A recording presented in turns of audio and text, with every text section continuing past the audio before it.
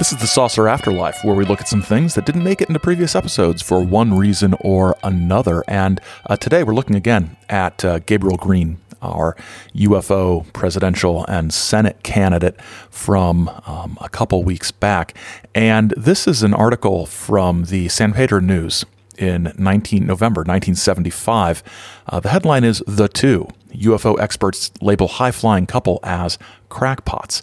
And the Gabriel Green episode was getting a little long, and I wanted to use this, but I wasn't sure where to. So I'd had the stuff recorded from this article and decided to just throw it out here for you.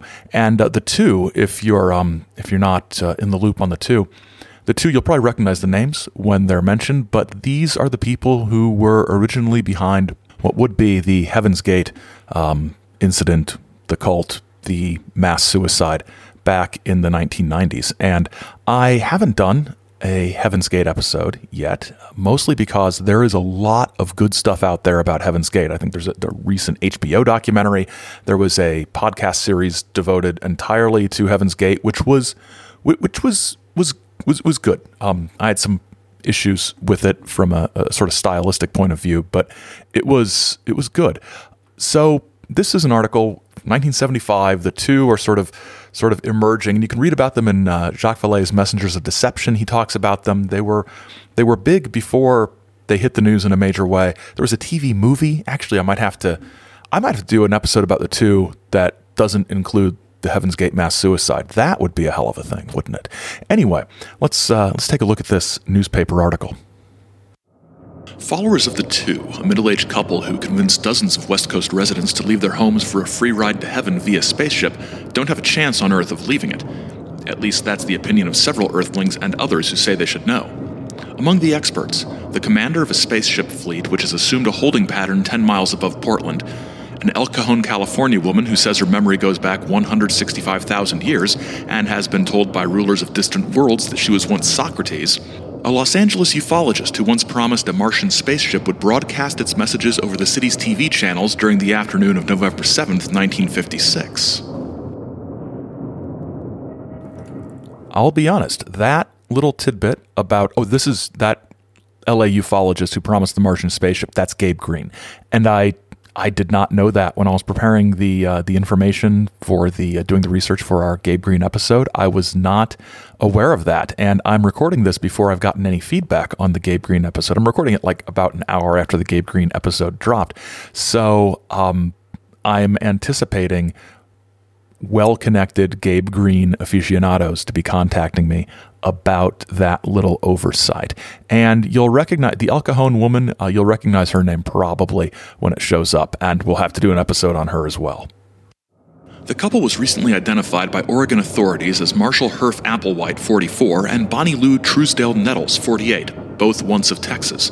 At last report, they had taken their group of about 100 followers at least as close to heaven as Illinois. The space cultists have decidedly down-to-earth opinions about the two and their human individual metamorphosis. "I'm sure they're just crackpots," said Zellern Carsley, a Portland ufologist who said he got the story straight from a Zuba, commander of the space fleet that hovers over the northwest skies. "The world is full of nuts," said Ruth Norman, otherwise known as Yoshana, co-founder of El Cajon's Unarius Society. "You'll see, they may be old hippies or dope addicts just out on an ego trip." "They've got to be great escape artists," said Gabriel Green, who blamed Los Angeles TV stations' failure to stop their regular programming for the Martians' no-show in 1956. "I wouldn't want to bet the group will ever get picked up, but this publicity sure is raising the people's consciousness." Yeah, it's a weird UFO cult, but it's raising the people's consciousness.